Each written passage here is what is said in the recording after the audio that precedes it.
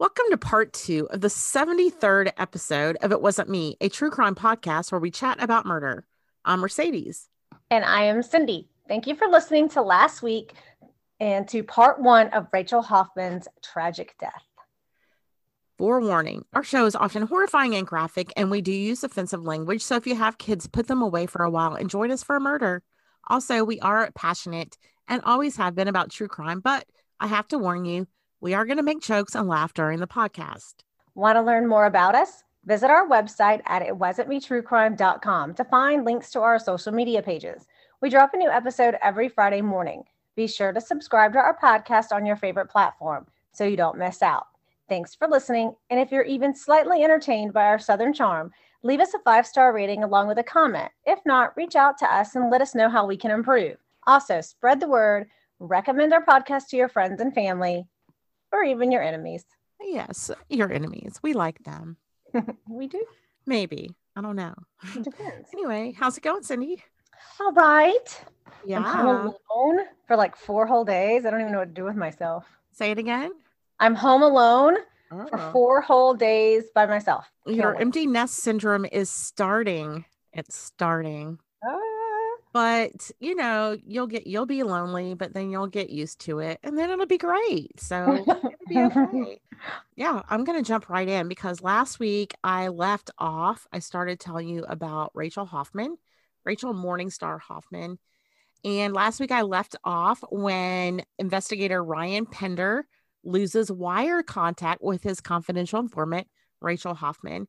She was a 2007 FSU college graduate who became a confidential informant to avoid numerous felony drug charges. Now, last week you did ask some really good questions that I didn't think of as I was doing my initial research. So you know that I went back and dug deeper.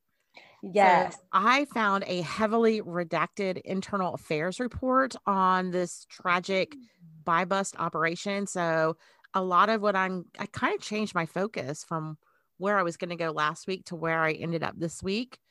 Okay. I do want to say, yep, I'm sorry, go ahead.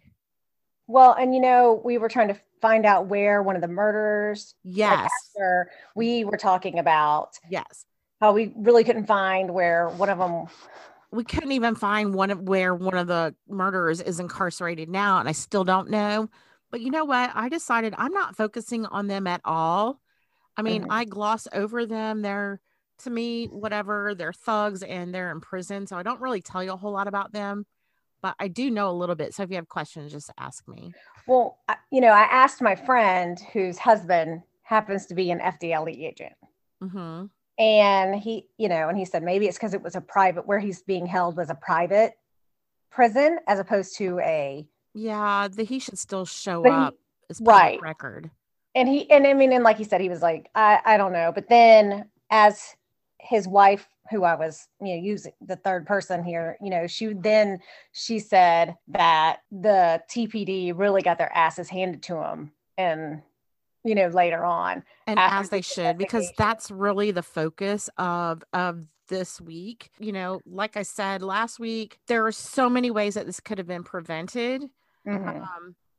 It wasn't. It did shed light on the confidential informant business and what was going on in that particular police department, even though it's nationwide. It happens all over the place. Right. And she's just one in a very long list of confidential informants where it went bad for her. Golly. Yeah. Okay. So last week you asked we were talking and I referred to the Tallahassee Police Department as a vice unit. And you said something like, oh, no, that's not vice or something. And I said that I only saw that referred to in one article, but that is not correct. The internal affairs document refers to the unit as vice throughout the entire report, which is like 197 pages. So yeah, the TPD does have a vice unit. I was thinking vice was more like prostitution. Mm-hmm. It's anything anything that's a vice, like kind of undercover work, gambling. Sex, I guess because where we live, we have those units also, but we also have drug task force teams. Right. Yes. And so do they. Yes. Okay. Yeah. So I was thinking that case should have been a drug task force team case. Well, the drug task force was involved, as you know, the task force is formed from all different, the TAC unit. I'll talk about a little bit more later. Okay. You asked last week, did they have a search warrant for Rachel Hoffman's residence on the night of the raid? And I said yes. But to me, after doing a little more digging, it kind of was a little more questionable about how they came across Rachel Hoffman. Okay. Okay. So let me start with that raid again, because I have a little more information on that this week. So investigator Ryan Pender, who was a vice cop for the Tallahassee Police Department, first heard Rachel Hoffman's name in 2007. He had a drug buy bust, a confidential informant who told Pender that he used to buy drugs from a girl named Rachel Hoffman. She sold decent quantities of pot out of her apartment. And at the time, Pender was really busy, so he really didn't follow through with that lead at all. He eventually catches up with his work a few months later, and I'm thinking, okay, now I need an arrest. So he connects with Officer Pate. He's like cruise cop, he's in his car, he drives around. He gets up with this Officer Pate a few months later. And so now I'm going to just read directly from the internal affairs document. Okay. Investigator Pender was asked when and how he first became aware of Miss Rachel Hoffman. He advised that he conducted a search warrant in 2007 and obtained a confidential informant who listed her as a person who sold drugs in town. Investigator Pender said he was very busy at the time, and the confidential informant hadn't spoken to Miss Hoffman in a while, so it would have seemed odd for him to attempt contact. Miss Hoffman came back into question after Officer Chris Pate was flagged down by a citizen about illegal drug activity occurring at Polo's on Park apartment. According to investigator Pender, Officer Pate did a preliminary background and discovered that the person at Polo's on Park was Miss Hoffman. At that time, I recognized her as one of my potentials from the past and told him, hey, I was actually working a CI that said he could buy from her. And I will work it for you. I will take the case. And since he did the preliminary work, I said, you can work it with me.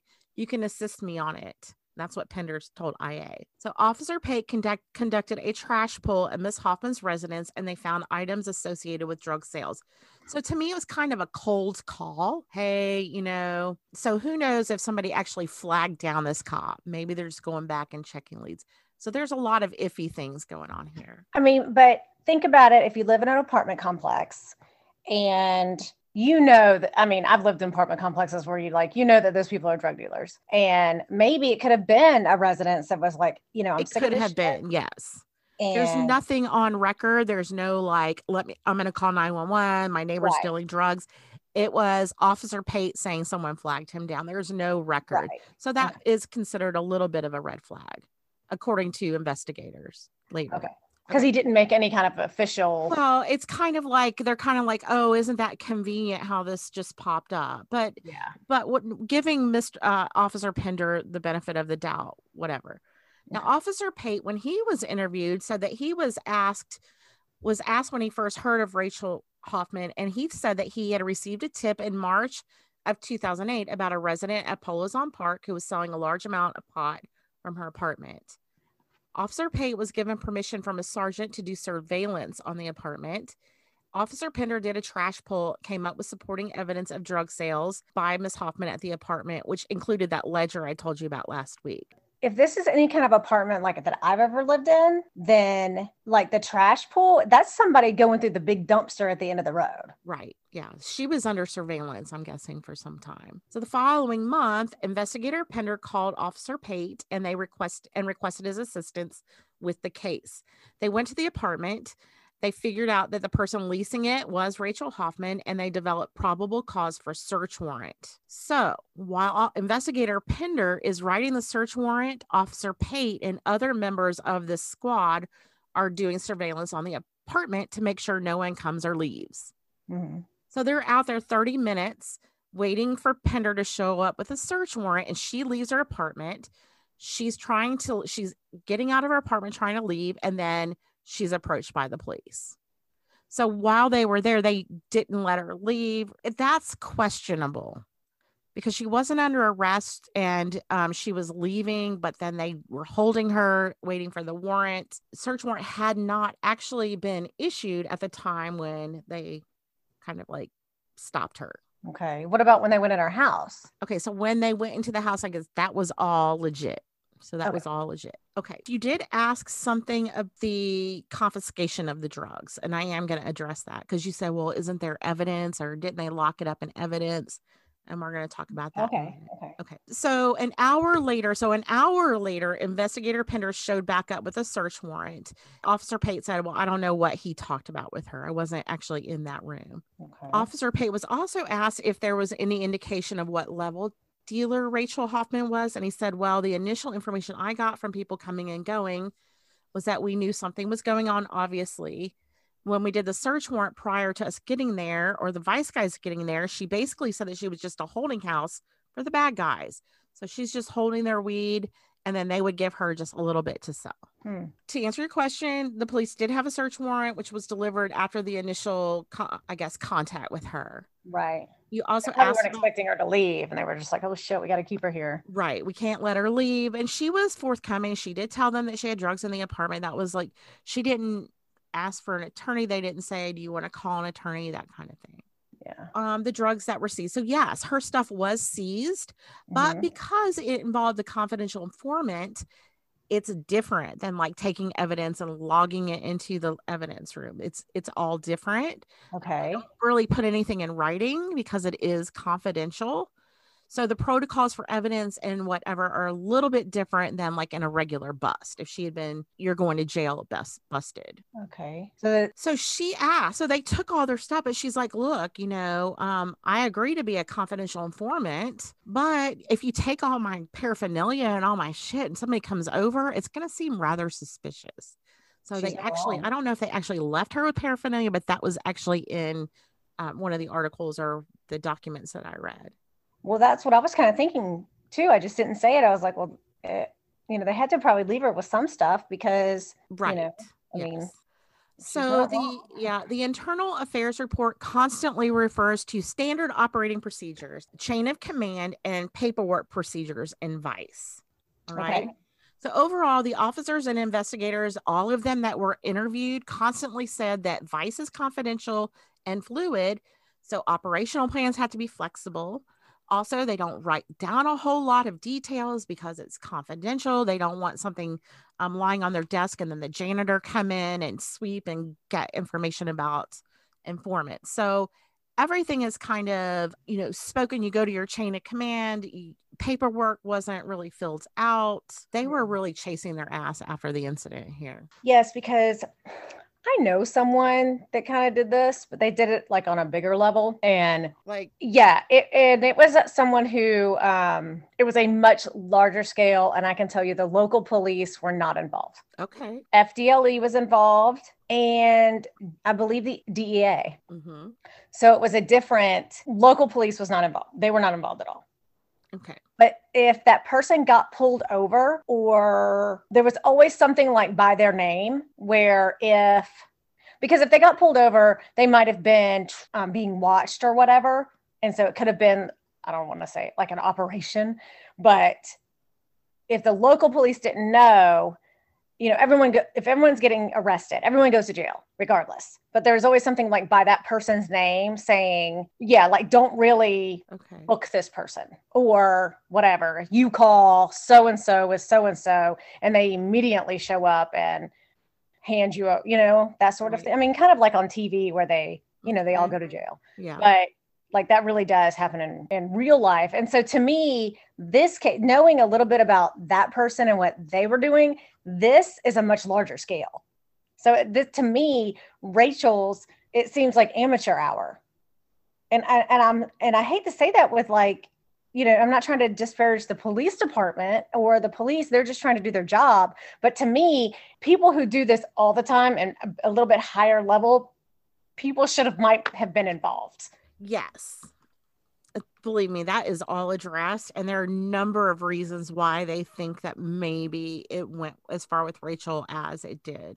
And I do address those just a little bit. And that's like my friend's husband who was like, whoa, they got their asses handed to them. They did. They did. The buy bust operation on May 7th, 2008 was no different. I mean, flexibility is the thing when you are in Vice, when you're doing a buy bust operation. They did have a briefing that day. The bad guys had changed the buy location from first it was supposed to be at one of their homes and then a Walmart parking lot.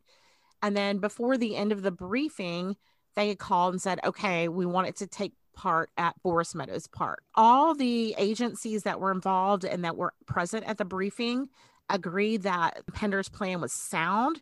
It was thorough. It was straightforward. They had no questions. It was standard operating procedure as it had always been for any other buy bust operation. Now, one thing that I did note that I don't note here, but that I want to note is that he really didn't talk about the confidential informant in the briefing at all. Like nobody was assigned to have eyes on her at all times. All right. So just before everything was to go down, the drug dealers contacted her and then, like I said, changed it to the park. But it wasn't a huge concern for the 20 police officers involved in the operation because drug deals, they change, locations change all the time, and cops have to be fluid with that. It gives a false sense of security to the drug dealer when they have control over the location. But not only that, they felt the park was a safer, more strategic location for a takedown. Okay. You know, it's kind of not in a busy parking lot. It's somewhere in a park. Yeah. All right. So after the briefing, all the officers leave to go set up and prepare for what they're doing. The personnel inside the park included 2 arrest teams. One comprised TAC, which is Tactical Apprehension and Control Team. They had a blocked vehicle who was to block the suspects' escape from the park once the arrest teams detain the suspects. There were 4 officers in individual vehicles who were dispatched to patrol the north and south of the park and to locate the suspects. There was another surveillance vehicle and a DEA airplane that were assigned to monitor the suspect's parents' house, as well as, the area. Now, I want to point out that there's a lot of foliage in Tallahassee. Yes. At 6:28 p.m., Rachel gets a phone call, Dre Green and Danilo Bradford. They're going to Forest Meadows Park. So at 6:30, Pender had wired her up. Now, I want to point out that Pender and Pate wired Rachel. There was not a female officer involved in that, which is not standard operating procedure. So that was one of the things that they got them on. Where's your female officer? Oh, well, it was Lieutenant White and she was somewhere else and it wasn't a big deal, but it was. That was one of the red flags. Okay. All right. So at 6:30, Pender, Miss Hoffman, who's wearing a wire, carrying a separate recording device in her purse, also with $13,000 in marked bills, Officer Pate, and then also DEA agent Lou Andrus left the police station, and Miss Hoffman and Pender communicated with each other on their cell phones. Okay. Okay. I'm trying to figure out exactly where this park is in relation. It's off of North Meridian. Meadows Park, and it's near. They named a couple. I took out all the elementary schools that were near that, but it's off North Meridian. Yeah, and I'm just trying. I mean, it's been so long since I lived there. Yeah, but I'm Meridian really is the. It's a main street. It is, and it kind of goes there's Maclay, and Maclay's a big. They do mention Maclay. Maclay is a prep school, because I remember when I was in high school, we would play them, and they were the kind of kids that, they literally would recruit these kids from all over the country to go to school there. So it's probably up past near Killarn, but it isn't a very much, like you said, there's a lot of trees and a lot of rolling hills and stuff like that in Tallahassee. So this is probably getting out there where it's not as congested. Right. It's a little bit more rural, a lot more green areas. Yes. So at 6:40, Pender pulls into a parking lot south of Forest Meadows because he's going to pull there as close to the park as he can get so that he can monitor Rachel's wire. A minute later, she calls and says that Green and Bradshaw just called her and they want her to get into their car and go with them to a new location, the Royalty Plant Nursery, which is about 1.5 miles north of the park. Now, according to Pender, Rachel's like, I am not getting into their car. So, so I'm sorry to interrupt again. Yeah. They're almost to Georgia.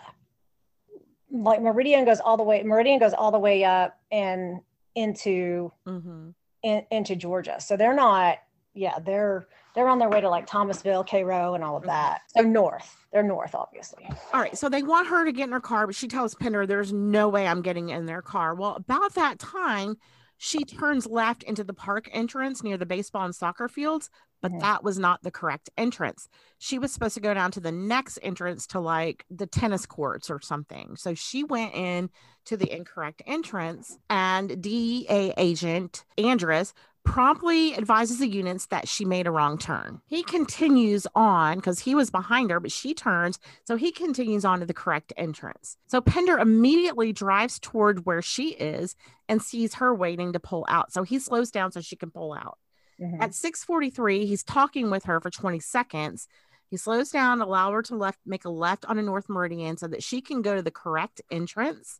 And then he goes where he's supposed to go to monitor the wire. So nobody has eyes on her now. She drove north toward Forest Meadows, and at 6:44:26, she speaks with Green for 2 minutes and 49 seconds. And over the wire, she said that she was pulling into the park with the tennis courts right now. Now, given that she had left Meridian Park at around 6:44, it's reasonable to infer that she reached the flashing yellow light at close to 6:45, and it was at this time that she made the remark about entering the park. However, she did not turn left and head to Forest Meadows. Instead, she drove through that yellow light and continued traveling north on North Meridian.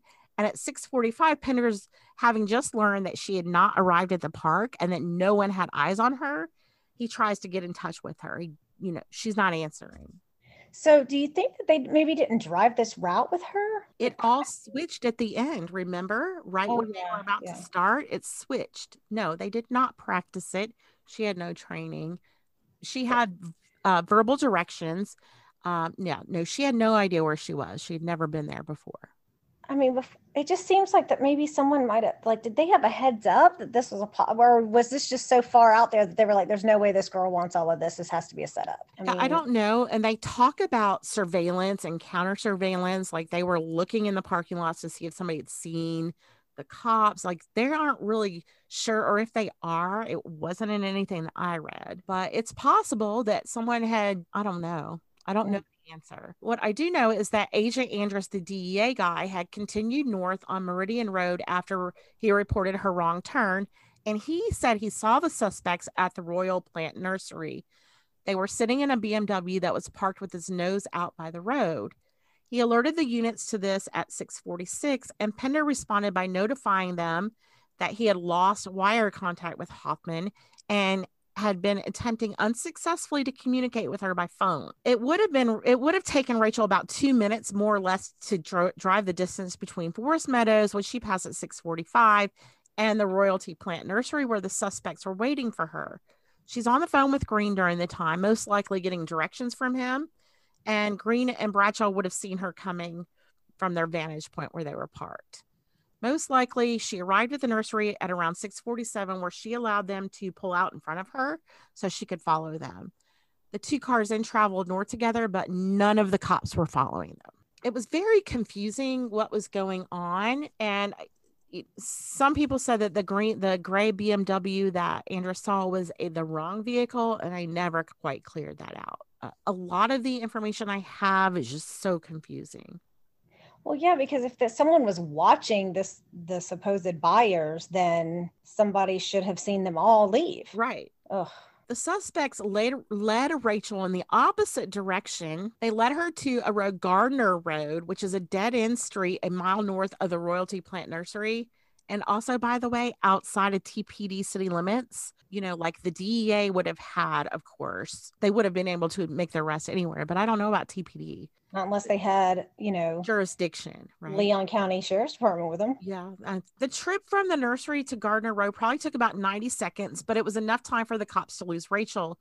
Most likely, the suspects and Hoffman got to Gardner Road at about 6:48. Their vehicle, a stolen silver BMW, turned left onto Gardner, and Rachel followed them. It was around this time, according to Officer Pate, that things got a little frantic because Pender couldn't contact Rachel. At 6:48:11, Pender finally connected with her by phone. She said that she had followed the suspects from the nursery to Gardner Road, and they were on the dead-end street, and that the deal would go down there. Pender's like, stop following suspects, turn around. And this is what he's saying. It's not actually on the wire anywhere from what I can see.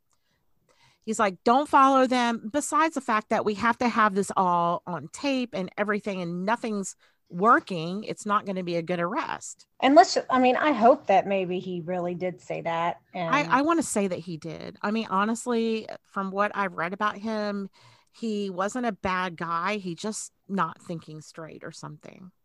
Yeah. Hoffman did not, she's telling him to turn, he's telling her to turn around, get out of there. She doesn't respond. And the 42-second call ended at 6:48:20.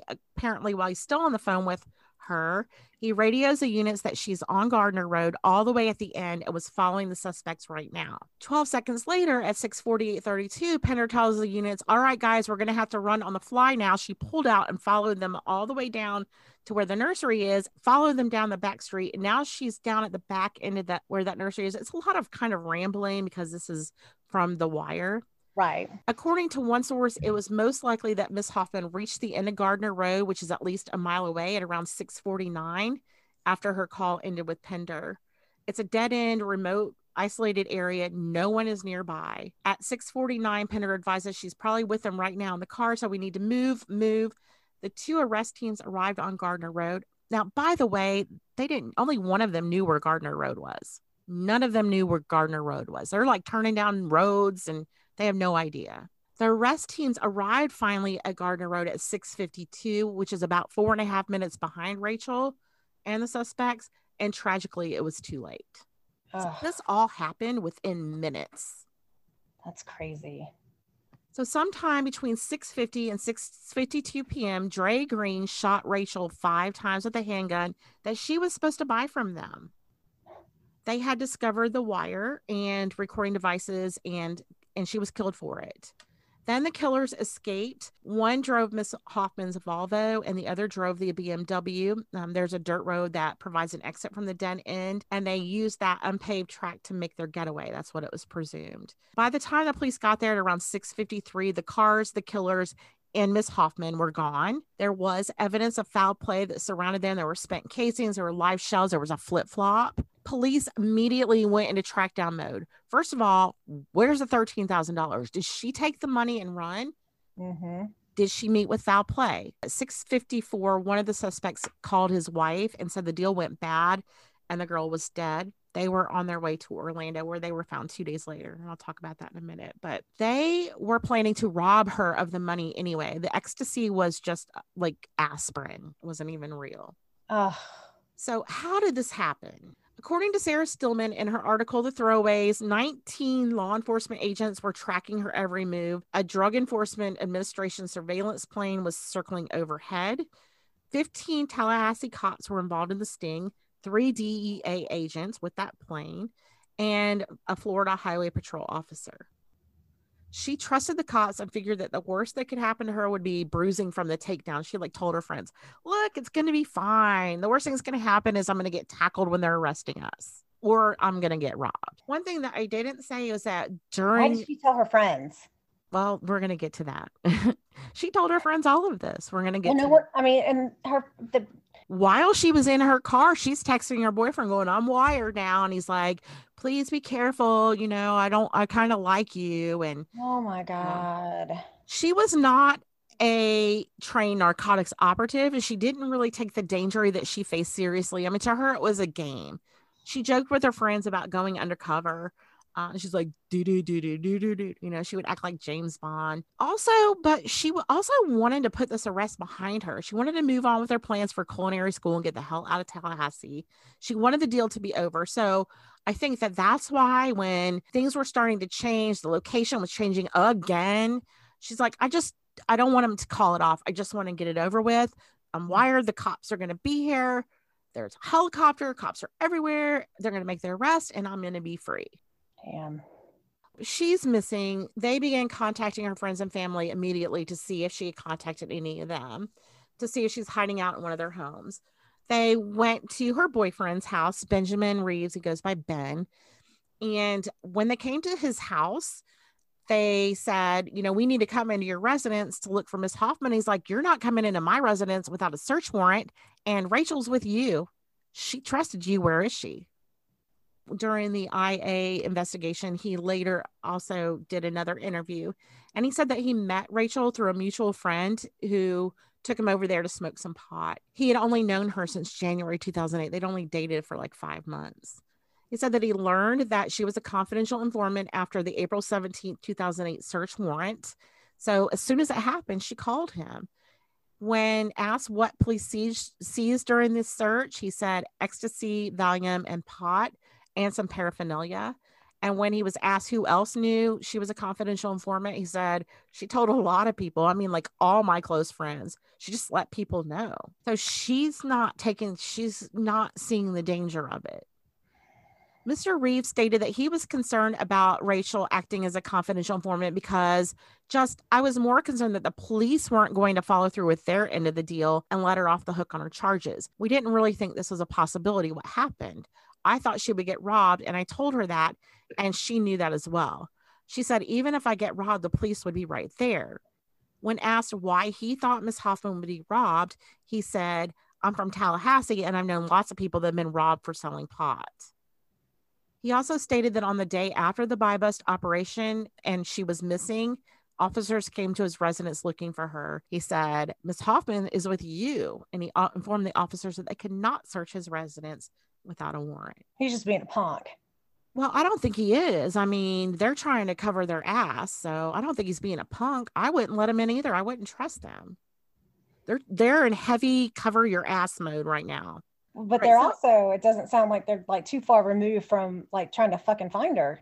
So, well, I mean, they're not, but they're also like saying things like, oh, she's a drug dealer in the press. I'm going to get to that. They smear her name in the press because she's the bad guy, not them. They're doing control. They're trying to control the situation by victim blaming. Mm-hmm. All right. So according to the heavily redacted documents, a witness stopped to help a man that fit one of the suspect's descriptions because the silver BMW was stuck in a ditch between 7 and 7:30 p.m. on that day. The witness didn't have tools to help him get the car out of the dirt, and he became suspicious when the driver opened the car's trunk and inside was a camouflage blanket and neatly stacked clothing. The witness said that the silver Volvo was also there. It was the kind of car Hoffman drove. It was idling nearby, but it drove off when he stopped. And then he said he watched it came back as he left. Police later learned that the BMW was stolen. They did end up finding her silver 2005 Volvo S40 about noon the following day. They did not find her body until 2 days later. Prosecutors later said that Bradshaw drove Hoffman's Volvo with her body in it to Taylor County, where he dumped her in a ditch. Later, he cleaned the inside of her car with bleach and went with Green to Orlando, where they bought jewelry and clothes with some of the marked money. Okay, so is that how they knew they needed to go to Orlando? It's because the money was marked? They knew because they contacted Bradshaw's wife, and he said, and she told them they're in Orlando. They killed her. They're in Orlando. Oh, okay. Yeah. Because Taylor County is Perry, though, right? Taylor County is Perry, and that's where Dre Green was from. Okay. So he knew the area. Now, around 2:30 a.m., the day that the next morning when she's missing, they still haven't found her. They contact her parents. Can you imagine that call? She's been missing since 6:49 p.m. Somebody contacts them around 2:30 a.m. and says, Rachel's missing. We need you to get to Tallahassee by morning, get here ASAP. They don't tell her.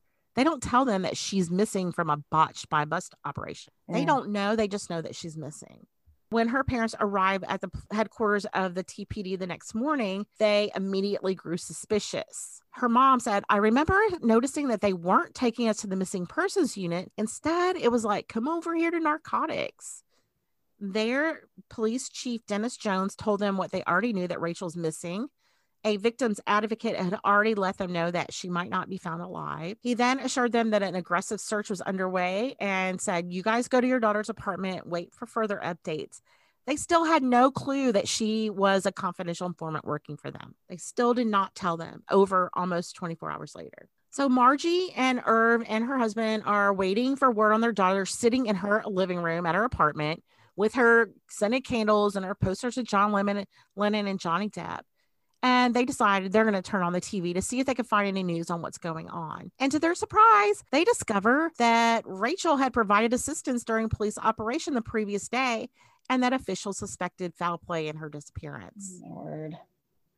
That was also when they learned the two suspects' names, Dre Green, Danilo Bradshaw. They also learned that Rachel's empty Volvo had been found in Perry, Florida, parked outside a welding shop, and they learned that her phone had been found on the side of the road. That's what really scared her dad, because he's like, I got her that iPhone, I gave it to her as a gift, and you would have to pry it away from her fingers to get it.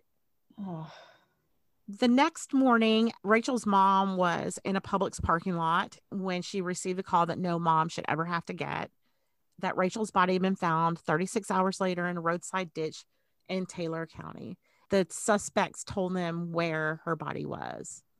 Oh, so once they got him, they got him. They told them where. Yes. So now I could not find any information about the arrest. Like, did they find these guys at a hotel? Did the guys show up? I don't know anything about the arrest. Not long. It could just be that I just didn't have time to look thoroughly. Well, no, because I mean, I even tried to, when I was like interested in seeing where... I don't know. Like, maybe they turned CI in jail. Who knows? Yeah. What is noted that not long after making the call to Rachel's mom that Rachel had been found, they held a press conference with Rachel's body still lying on the ground right there. So they're doing a press conference where her body is. The two suspects had been apprehended in Orlando at around 6:30 a.m. and had led police to Rachel's body. We had established protocols in place to ensure her safety, Officer David McCraney told the crowd. At some point during the investigation, she chose not to follow the instructions. She met Green and Bradshaw on her own. That meeting ultimately resulted in her murder. So Rachel's parents are watching this. They're watching this coverage on TV, and they were shocked and angered by what they were hearing. The police were not forthcoming to them about what was going on. And according to Sarah Stillman, that this press conference marked for Irv Hoffman the beginning of what he sometimes referred to as the smearing, which was the period following her murder, during which their daughter was portrayed in police statements and front page news stories as this horrible drug dealing monster. I mean, even if she didn't, clearly she shouldn't have been telling her friends.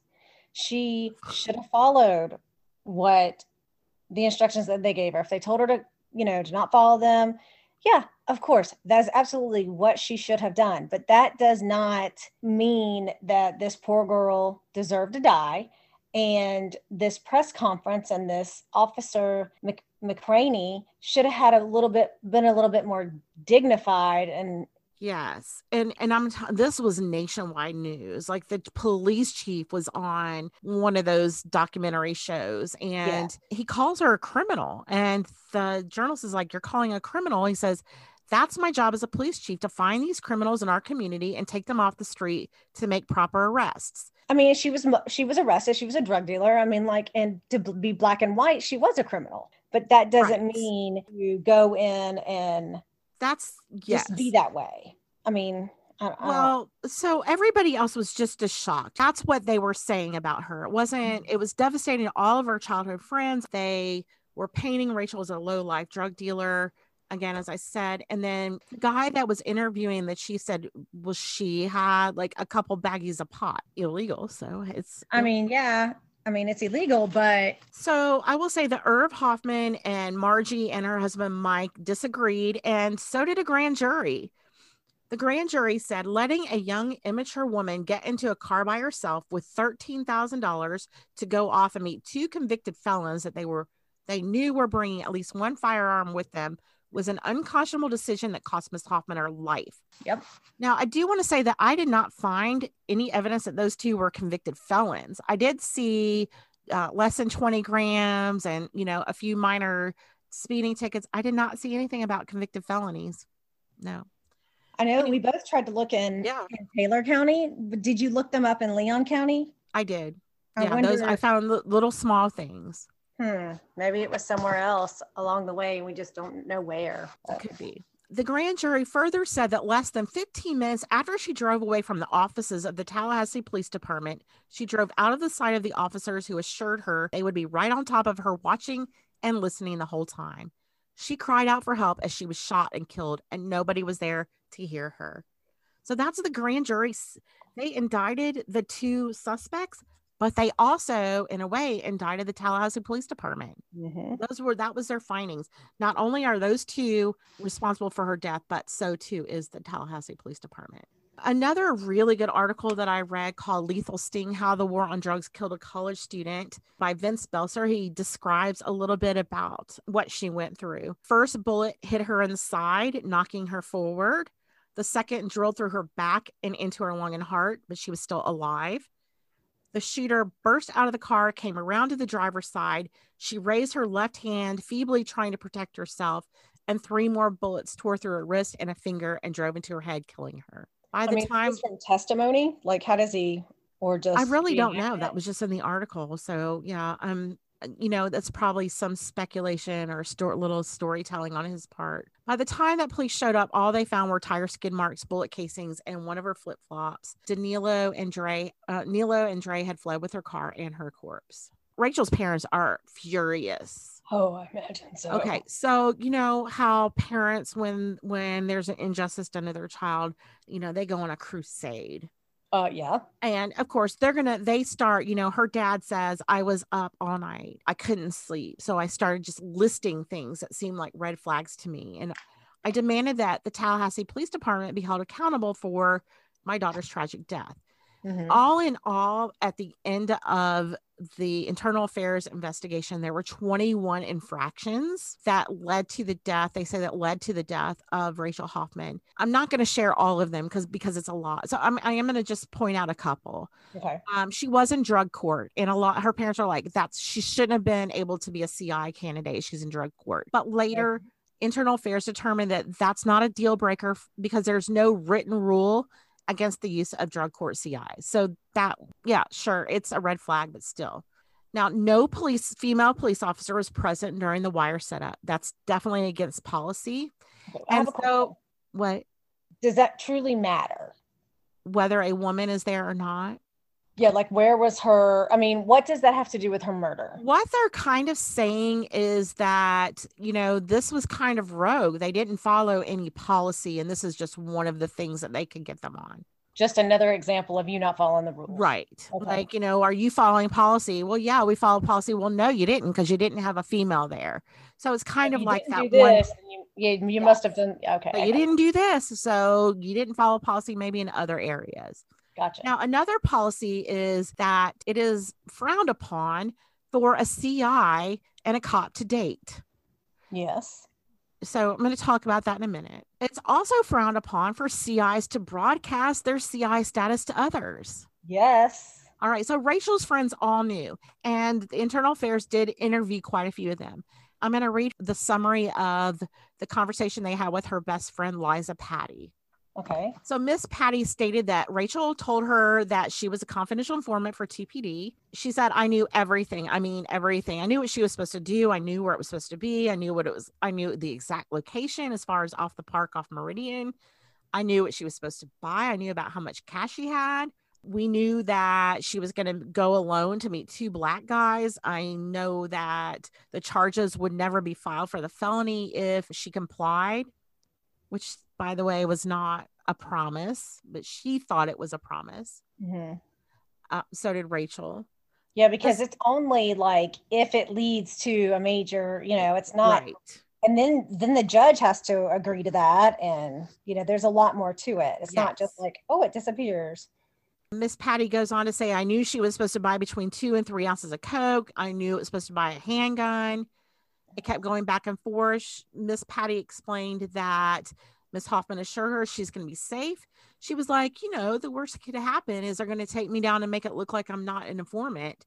She was like, the worst they would have to do is arrest me. And when I get in the car, they're going to take handcuffs off and drive me home. Patty also stated that she was aware of another sting that Miss Hoffman worked with a TPD, which I told you about last week. Miss Patty also stated that she was supposed to film the operation so that there was proof that she did this deal. But Miss Patty went to the wrong park, and Miss Hoffman's like, just never mind. She said that she got a text message on the day of the sting. She was really good at texting on her iPhone. So she was texting me and I was texting back. She was like at the station now getting wired up, like on my way, park off Meridian. She told her all about the suspects that she was supposed to set up. She also said that Miss Hoffman mentioned investigator Ryan Pender. She said he was a cool guy. She's like, I mean, I really wouldn't expect Rachel to say that about cops, no offense, but she said he was a cool guy. So that must mean coming from Rachel, if you're a cop, that's good. Lieutenant Smith asked a question about the relationship between Pender and Hoffman and followed it up by asking, did they hang out at all? And Miss Patty's like, not outside of the station. I know that one of the officers asked her out for a drink, but she said no, she had a boyfriend. Patty did not know who the person was or didn't say who it was. And so there was concern that once one of the investigators had asked her out, but no one ever admitted to it. They're like, yeah, that never happened. So it was a red flag, though. Mm-hmm.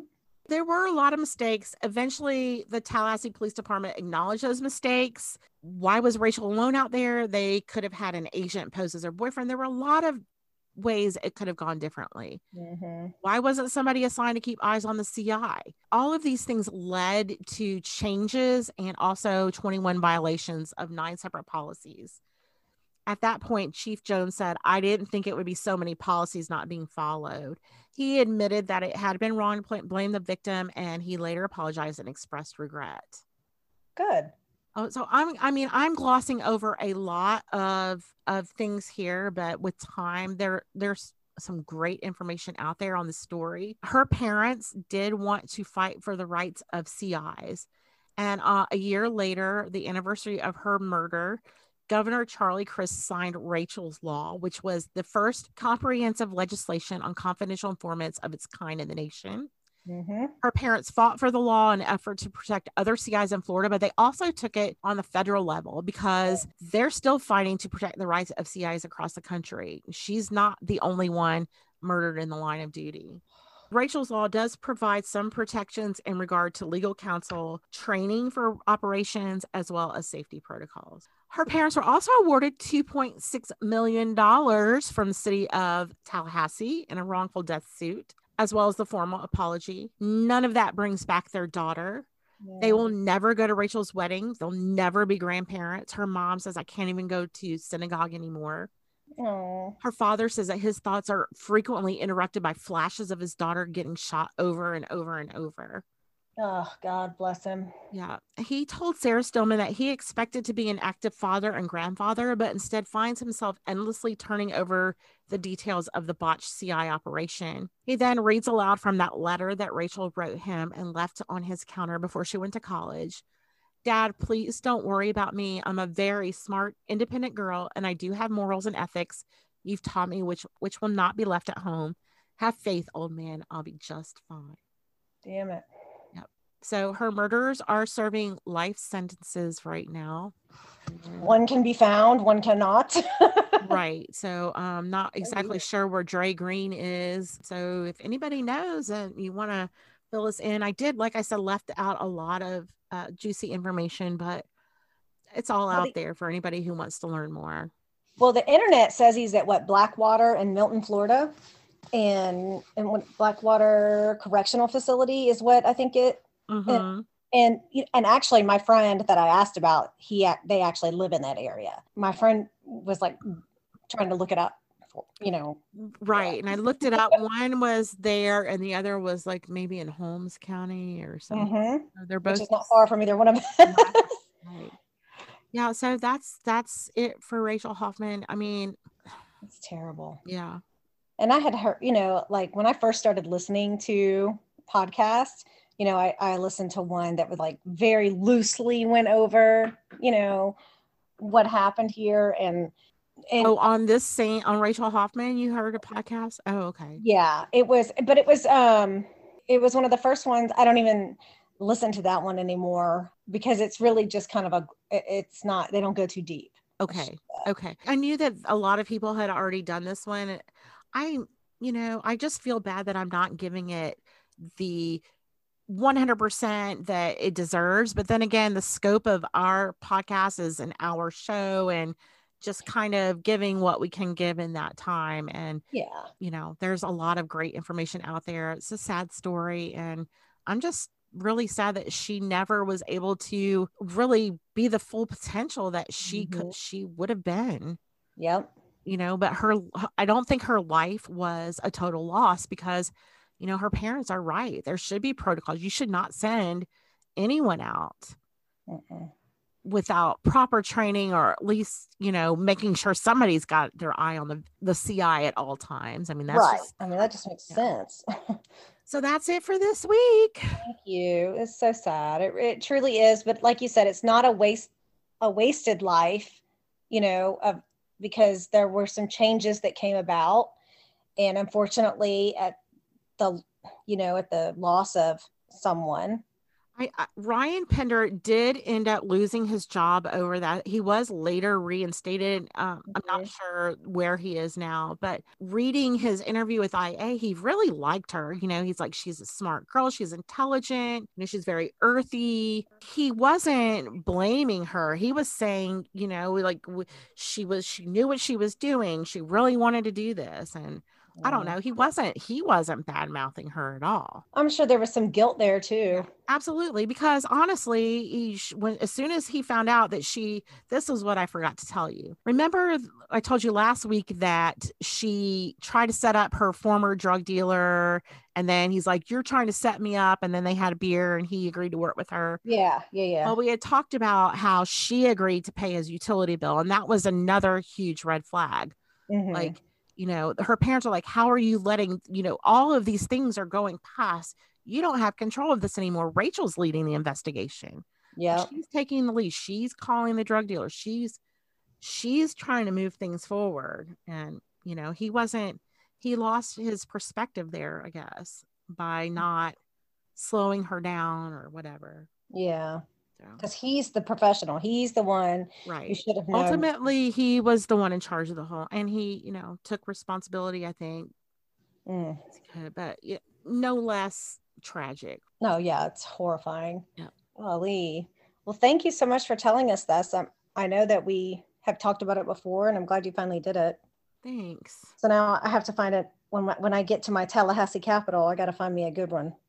Oh, I'm sure there are all kinds. You could do the lawyer, or you could do the one.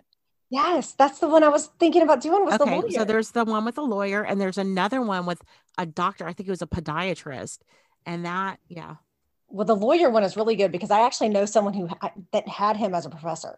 Okay. All right. Well, okay. There you go. Thank you for joining us this week. We appreciate sharing our passion with you, and we thank you for your support. If you'd like to support us even further, please consider subscribing to our podcast and giving us a 5-star rating along with a comment. Your subscription and ratings are essential to our success. You can do this on your favorite platform. And for more information and links to our Facebook and Instagram pages, please visit our website at itwasn'tmetruecrime.com. Please recommend It Wasn't Me to your true crime loving friends and family. And thank you to our Patreon supporters. You are the extra. You too can become one of our beloved patrons by signing up at patreon.com/itwasn'tmepod. Thanks again, guys. And remember, it wasn't me.